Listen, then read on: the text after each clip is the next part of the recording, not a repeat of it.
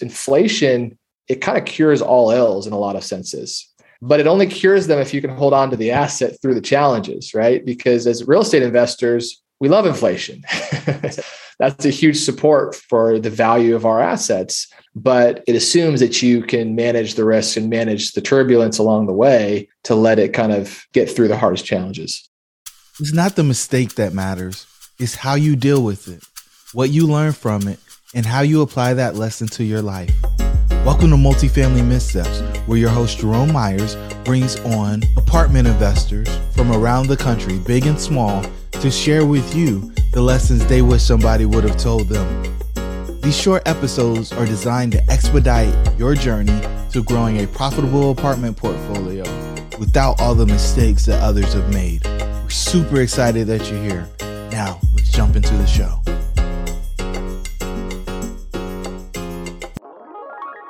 Hey, everybody, and welcome to Multifamily Missteps. I'm your host, Jerome, and I went all the way to Kansas City to find Ben Frazier. How are you, sir? Come on. Doing well, man. Doing well. Excited to be on the show. Man, look, I'm just grateful that you would make a little bit of time for me, considering what you guys are doing at Aspen Funds. So for any listeners out there who may not know what Aspen Funds is or who Ben Frazier is, even though if they've been on LinkedIn, they should know you by now. Give them a little bit about your background, what you guys have been working on here recently. Yeah, for sure. So Aspen Funds, we've started about 10 years ago doing mortgage note funds. So it's, an asset class maybe some people are familiar with, some maybe not so much. And it's pretty cool, basically buying debt on, we bought them on residential properties and a lot of times distressed or, in challenging situations. And we kind of rehab the paper, rehab the debt, and kind of a different way to play the real estate market. And so we've been doing that for 10 years and done very well. As we built that track record, we've, kind of been on this personal journey of how do we continue to deploy our wealth in, the other asset classes. And, we've got a little bit of a macroeconomic bent over on our team and looking at just what are the trends happening in the economy. We're seeing certain parts of the economy that we think are going to perform very well. And we want to get exposure to it. And we want to build verticals that we think are going to benefit from the trends going on right now. So, about a year and a half ago, we started expanding into other asset classes. And so we're, now doing deals in multifamily, self-storage, industrial, as well as some acyclical asset classes that are really not real estate related. But yeah, it's kind of what we're doing now. And so we, manage these different funds for accredited investors and trying to navigate this really unique economic circumstance we're all in right now. Unique it is, my friend. I see people buying stuff at 5 caps, 4 caps. Some people are even creeping down into the 3s. Mm-hmm. And you told me you guys are buying, right? You're buying as much as you can. Yep. So how do the deals make sense? That's my big question, because it terrifies me when I see an interest rate that's higher than the cap rate. Mm-hmm. Absolutely. Yeah. It's on multifamily specifically, what we're looking for is pretty big loss to lease. We don't mind kind of taking the construction risk because we have vertically integrated construction. So we can kind of manage that piece of it. But you're definitely taking risk right now when your cap rate you're purchasing at is close to your debt. But what I really like is getting fixed rate debt. So we've been buying these properties with, regional banks that have fixed rate debt, for 5 years. And then we spend the most amount of time and due diligence on proving out the pro forma market rents, right? So we want our, pro forma cap rate on what we're going to be generating on our NOI to be much higher than the fixed debt that we have. But if we have that locked in, then we have, and inflation keeps running up, which we think is going to keep being, an annoying piece of the economy for at least the next year or two.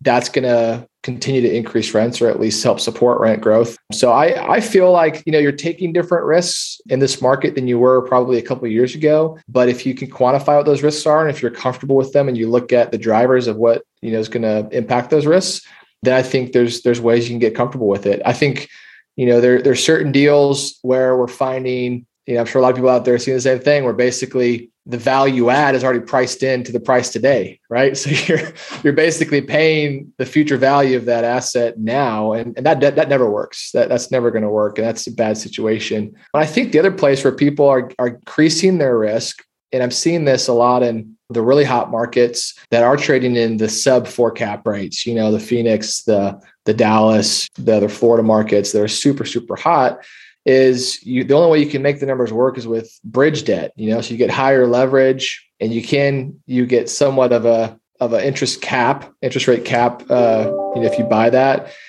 but you have 3 years to execute your plan. And if you don't, there's a lot of risks on the takeout there, right? If you don't hit your rent projections, if interest rates continue to go up, which I think they are going to keep going up for a little bit, that might cause an economic recession, which is going to impact your rent growth, which is going to impact your ability to get takeout financing at the end of the day. And, even though it's a great asset, you just paid too much for it and you have bad financing on it. And that's where I think people are going to get stuck in deals. Trapped with no exit. And a lot of these deals, so I work with accredited investors, and they're investing in all these deals. And so I'm trying to have a pulse on what's out there and what people are raising for. But a lot of the deals I'm seeing, they're raising pref equity in these deals, on top of the bridge debt, which is already 80% leverage. And then they're bringing in 10% pref equity, and then they're bringing common equity. And most of the investors are just investing in the common. But effectively, that deal is leveraged 90%, right? And they're the last ones to get paid. They're taking all the risk. And the pref equity guys, they've got, a lot of ways that they can, protect themselves in a deal, even though they're junior to the senior lender. And I don't know. I'm concerned, as we have these interest rates creep up, if there is any reversion in cap rates, which we can go into that, what we think is going to happen. But, there's going to be a big mess. And I don't necessarily think it's going to be because rents are slowing down. I think it's going to be because there's bad capital structures and deals start blowing up, and they can't support the debt, and they got to get out of it. And I think people are going to lose some money. Ooh, that's violation of rule number 1 of investing. Yes. Don't lose money, or don't lose the cap or the principal or the investment, right? So preservation of capital is the name of the game. So, these are really smart people. Mm-hmm. Right. So, what do they know that we don't know? Because they've got to know something. They've got to know something. And I think, this is not every deal like what I just described. Those are some of the syndicated deals I've seen, and there are some that aren't doing it. They're not using the pref. They are doing lower leverage. They are protecting the downside, because the reality is, even if in 3 years your bridge debt is, come due, and you've got to take out financing to sell the asset, it's a bad time to do both of those because cap rates have reverted, interest rates are high, the economy's in a recession. All you've got to do is be able to hold on to the asset, right? If it's a good asset that's in a good location with all the supporting factors, then you just got to be able to hold on to it. But the challenge is they won't be able to hold on to it. So, the way we're thinking about it is inflation, it kind of cures all ills in a lot of senses. But it only cures them if you can hold on to the asset through the challenges, right? Because as real estate investors, we love inflation. That's a huge support for the value of our assets. But it assumes that you can manage the risks and manage the turbulence along the way to let it kind of get through the hardest challenges. So I think, to answer your question, I think a lot of these, smarter, bigger money centers that are buying these assets at stupid low cap rates, I think one is it's a function of there's more capital and more liquidity in the market than there has been in decades. And they're just looking for a home and looking for a place that is going to be as inflation protected as possible, because everyone's concerned about that. So they're maybe willing to pay more than they should, maybe willing to accept a lower return. And then 2, I think it's the expectation that, if we can ride out inflation, then that's going to eventually we'll come out okay. Depending on what the hold period is, maybe it's a little longer than we expect on the front end, but we'll maybe get out of it okay. Get out of it okay. So you said something, and I think most people are going to miss it. And it's funny that you said it, considering what you just said about the way folks are leveraging their properties. You said, as long as you can hold on to the asset, you'll be okay. But 30 seconds, maybe 2 minutes before, you were like, yeah, but they're leveraging this to 90%. 100%. Yep. And then they're borrowing another 10% and calling it equity, right? Right. So Like when you leverage something that way, where's your cushion? Like I call it the squishy, and that's a technical term because I'm an engineer, right? I'm a licensed engineer. Where's the squishy? Very technical. Where's your squishy? You need a lot of squishy right now, Jerome. Everyone needs more squishy at this point of the economic cycle. But I feel like we are literally pro-forming all of it out. Like everything has to go right in order for them to be able to pay the pref. Exactly. But it's likely not to go right unless I'm missing something. I mean, I'm not a very good operator, right? And I have things that happen all the time that I don't expect. Had a fire, pick the thing. I probably experienced have a person die. Like, what do you do when there's no margin of safety in your deal? Yeah, I mean, it's a weird time because there's this natural confliction in any investor that's paying attention of inflation is headlining over 8%, right? Some people think it's a lot higher than that. So my cash is on fire. My cash is losing its purchasing power every year. So I want to be invested. I want to, protect my wealth from inflation eroding it away. But then you have the other side of the confliction is, but prices are so stupidly high on these assets. So how do I justify paying that? What I say is a lot of our investors are like, it's not a good time to be on the sidelines. We can get more into it if you'd like, because the economy fundamentally is still pretty strong. We've had strong GDP growth. We have very low unemployment. We have consumers are generally very healthy right now. Surprisingly, not surprisingly, with all the stimulus that was pumped into the economy, but very low debt, relative to income, net worth has skyrocketed. And it's not, those are averages, right? There's a lot of disjointed pieces of the market, but on average, consumer spending is the biggest contributor to GDP, makes up 70% of the overall economy. And so if the consumer is healthy, if they're willing to spend, if consumer sentiment it remains strong, that's going to keep driving economic growth, which is really good for us as real estate investors. So I'm still very bullish on multifamily and self-storage and industrial, these other asset classes. But the challenge now is how are you mitigating all the downsides, right? And how do you protect against the worst things that can happen? Because you're right, the chances of something going wrong over the next couple of years are a lot higher. And it's not even just from, we're not hitting the rents. It's interest rates are creeping up and they're actually jumping up pretty quick. I'm trying to get a new house right now. And my mortgage rate is going in 2% higher than I just refinanced 6 months ago. Right. And so it's going to impact the market. It's decreasing affordability. And there's other things that are going on with interest rates that people need to pay attention to. But my point is inflation is really good for real estate investors. And if there is turbulence, at that point, you got to make sure you've thought through all the downside, you've thought through all the risks that can impact your deal. And especially from a financing perspective, and can you hold on to the asset, right? Will you not have to have the bank say, hey, we're calling your note and you either need to sell this thing, pay us off, or we're taking the keys, right? And I think that's what's going to happen to a lot of investors that got a little too aggressive on their pro formas. And right now it's really weird because the cap rates have compressed so much, even in the past 18 months, that it's kind of created this squishy factor, to use your technical term, in the sense of you didn't have to be a great operator to make a lot of money or to have a lot of value be created in the past 18 months, right? And so when interest rates get up, cap rates go up, if they do, if there's more turbulence in the market, it's going to shake out a lot of the worst operators and those that were too aggressive. Okay. All right. A lot of people want to be profitable multifamily operators, but lack the knowledge, deal flow, experience, and capital to be successful. They often try to overcome these challenges out of order, slowing or eliminating their ability to get the next deal done. We have developed a framework that allows them to gain the knowledge they need to find profitable deals. When they use our system, they create time and location freedom, as well as the generational wealth they desire for their family. The Multifamily Kickstart program has proven to be the fastest way to establish credibility and build a profitable apartment portfolio. Hop over to jeromemyers.co to find out more info.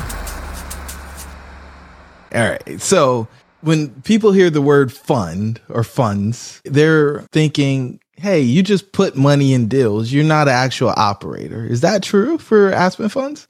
No, we're actual operators. Yeah. So we choose to structure our deals versus a syndication is a single asset structure, right? So, generally you're going to put money into a syndication, that entity will then go buy a single asset, whether it's a big multifamily property, a self-storage portfolio facility, whatever asset class it is. A fund is simply a different structure to where your money gets invested into a fund, and that fund buys multiple assets, sometimes across different asset classes, but generally single asset class. And your money then gets spread across multiple assets, so it can reduce your risk from, one deal going bad. And that you can have exposure to different geographies, different asset types. There's, some definite benefits of a fund over a syndication, though there are some downsides too, with depending how it's structured and, when you come into the fund and when the assets are purchased and those kind of things. But that's the real high level of, why a fund makes sense versus a syndication. It gives you more flexibility as an operator. It would be my guess. Totally. So as an operator, watching other operators make mistakes, right? Because, whether we want to admit it or not, we're looking at each other and like, you're crazy. I can't believe you did that, right?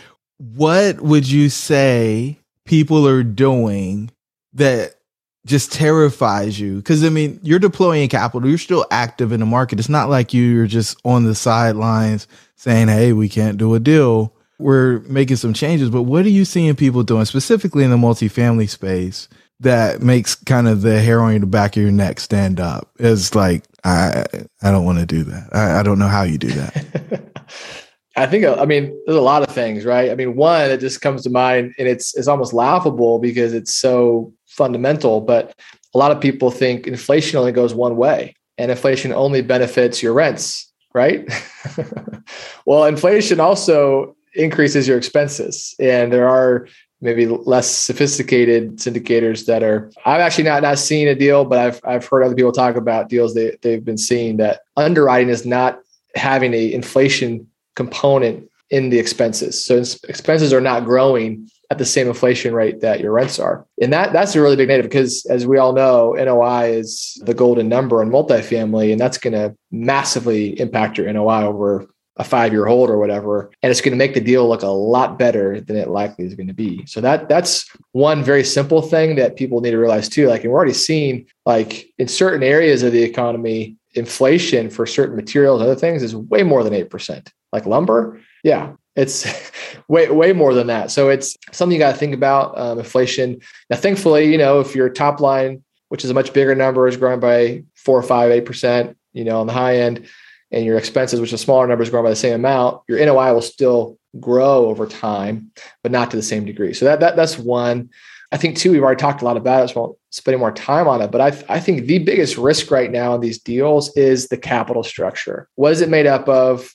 Who are the players? What's the priority of payout? What are the covenants in place that have to be hit and met before the S hits the fan? These deals got to be hitting and be making sure that they can hit their pro forma debt service coverage, right? If a lot of these deals, they don't work on amortizing debt. They never will. Like, that to me is a little bit of a red flag. If you can't support a true debt payment, even a pro forma or whatever, like that's a pretty big negative, right? And so there's with that, are you saying that people are doing deals where it only works for the interest only period? Is that what you're 100%, especially like in markets like Dallas, right?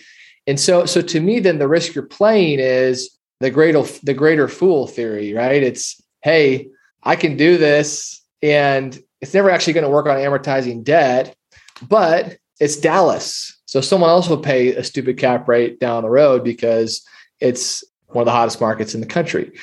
Well, that only works for so long, right? Eventually, that musical chair game ends, and the last person, in that spot's going to have a hard come to Jesus moment. So I think you got to watch out for the greater fool strategy, which is, I'm just going to do this plan and hope that the next person is willing to pay what I just paid for this, and I can manage through it. So that makes me really uncomfortable. Like, I was looking at a deal the other day. It does not support the amortizing debt ever.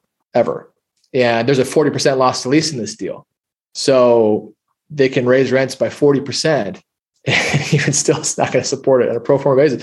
To me, that's a really big red flag, right? Yeah, I would say those are probably the other big thing I would say is construction risk. So I think that's another big piece of the economy right now with the supply chain challenges that people need to price in. So like, for example, this has happened this week. So my father personally invested in a big deal. It was syndication. It's in Washington, D.C. It's a cool project. It's a office conversion to multifamily, massive property.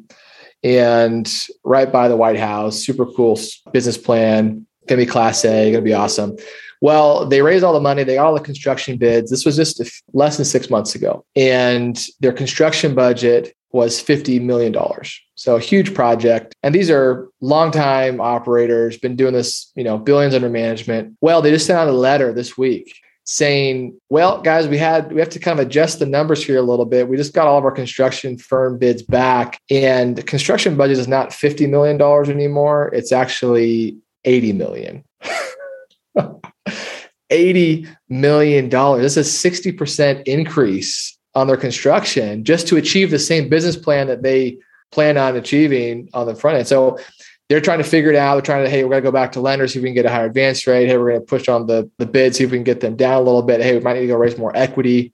But those are the kind of things where, I think that's a pretty extreme example. We're not seeing that kind of increase on the deals we're doing right now, but it's something that, I think we're all kind of coming to realize these supply chain issues, they're going to be here with us a little bit longer than we all want them to, and we all maybe expected them originally to. So I think you've got to just build a lot more margin in your deals on if you have a construction component of it. So I think those are kind of some of the biggest risks we're seeing in the market. I'd love to hear your thoughts, actually, what you're kind of finding. I don't know anything about anything. I said that COVID was going to last for 2 weeks, so I have zero credibility in the space. But what I will say is the development project we've been working on forever, my bids went from 117 a door to 175 over the course of about 10 months. So, man, so how are you managing through that? I'd love to hear, like, what's your strategy there? Finding different construction partners is the only game that we have, and figure out how to build it differently, right? Yep. There's nothing else. I don't care how much value engineering you do, you're not going to get to where you need to be on something like that. Yeah. And the rent has gone up, and we've always worked with people who are even more conservative than me, so they don't want to put the rents in that we're getting right now, knowing that we won't come to market for another 18 months, 24 months. But that's what we get. I'll never forget when I knew we were going to push the brakes on it. My partner said, Jerome, in order to get this done, I'm going to have to break every rule that I have for doing the deal. And, he just got kind of skittish after that. And that's okay, right? Because I don't want to be in a space where you're trapped. Right. Right. Because that makes nobody happy. And, that lack of performance is something that can damage your reputation, especially since it's my first development deal. And so I'd rather proceed with caution. And I'm okay with inflation eroding the capital than locking the capital into a box that it won't ever come out of. And yes, I fear that a lot of people are buying deals right now where they're never going to get the money back out of it. And they thought they were being smart and they thought they were being prudent, but what they really ended up doing was locking in a loss 5 years from now by decisions that they made today with a cost basis that absolutely didn't make sense. And if they actually took some time to get out of deal fever, they would have seen that very clearly. Mm-hmm. And so this is phenomenal, Ben. I'm sure the listeners want to learn more from you. So what's the best way for them to reach out and learn more about you and Aspen Funds? Yeah, so we actually have our own podcast. It's called Invest Like a Billionaire. You can find it on any podcast platform. And so we talk a lot about these kind of things going on in the market. We interview a lot of experts in the economy and operators and other things. And so let's join in the conversation there. And then aspenfunds.us is our fund website. You can check out some of the deals we're finding that are kind of passing our due diligence frameworks and the ones we feel are best poised for, doing well in this economic environment, and, get on our investor club list there if you're interested. And thanks for having me, Jerome. This has been really fun. I always love talking with folks like you that are in the market and trying to navigate it too. It's a very unique time. Well, I can't wait to get you back on. Hopefully we can hang out in person soon, man. Thank you so much, Ben. All right. Thanks. You made it all the way to the end, so that means you love this episode of Multifamily Missteps. I need a favor from you. The only way this show grows is if more people know about it. So do me a favor, take a screenshot and post it on your favorite social media platform and tag me in it. Who knows? We may have you as the next guest. I look forward to sharing the episode with you next week.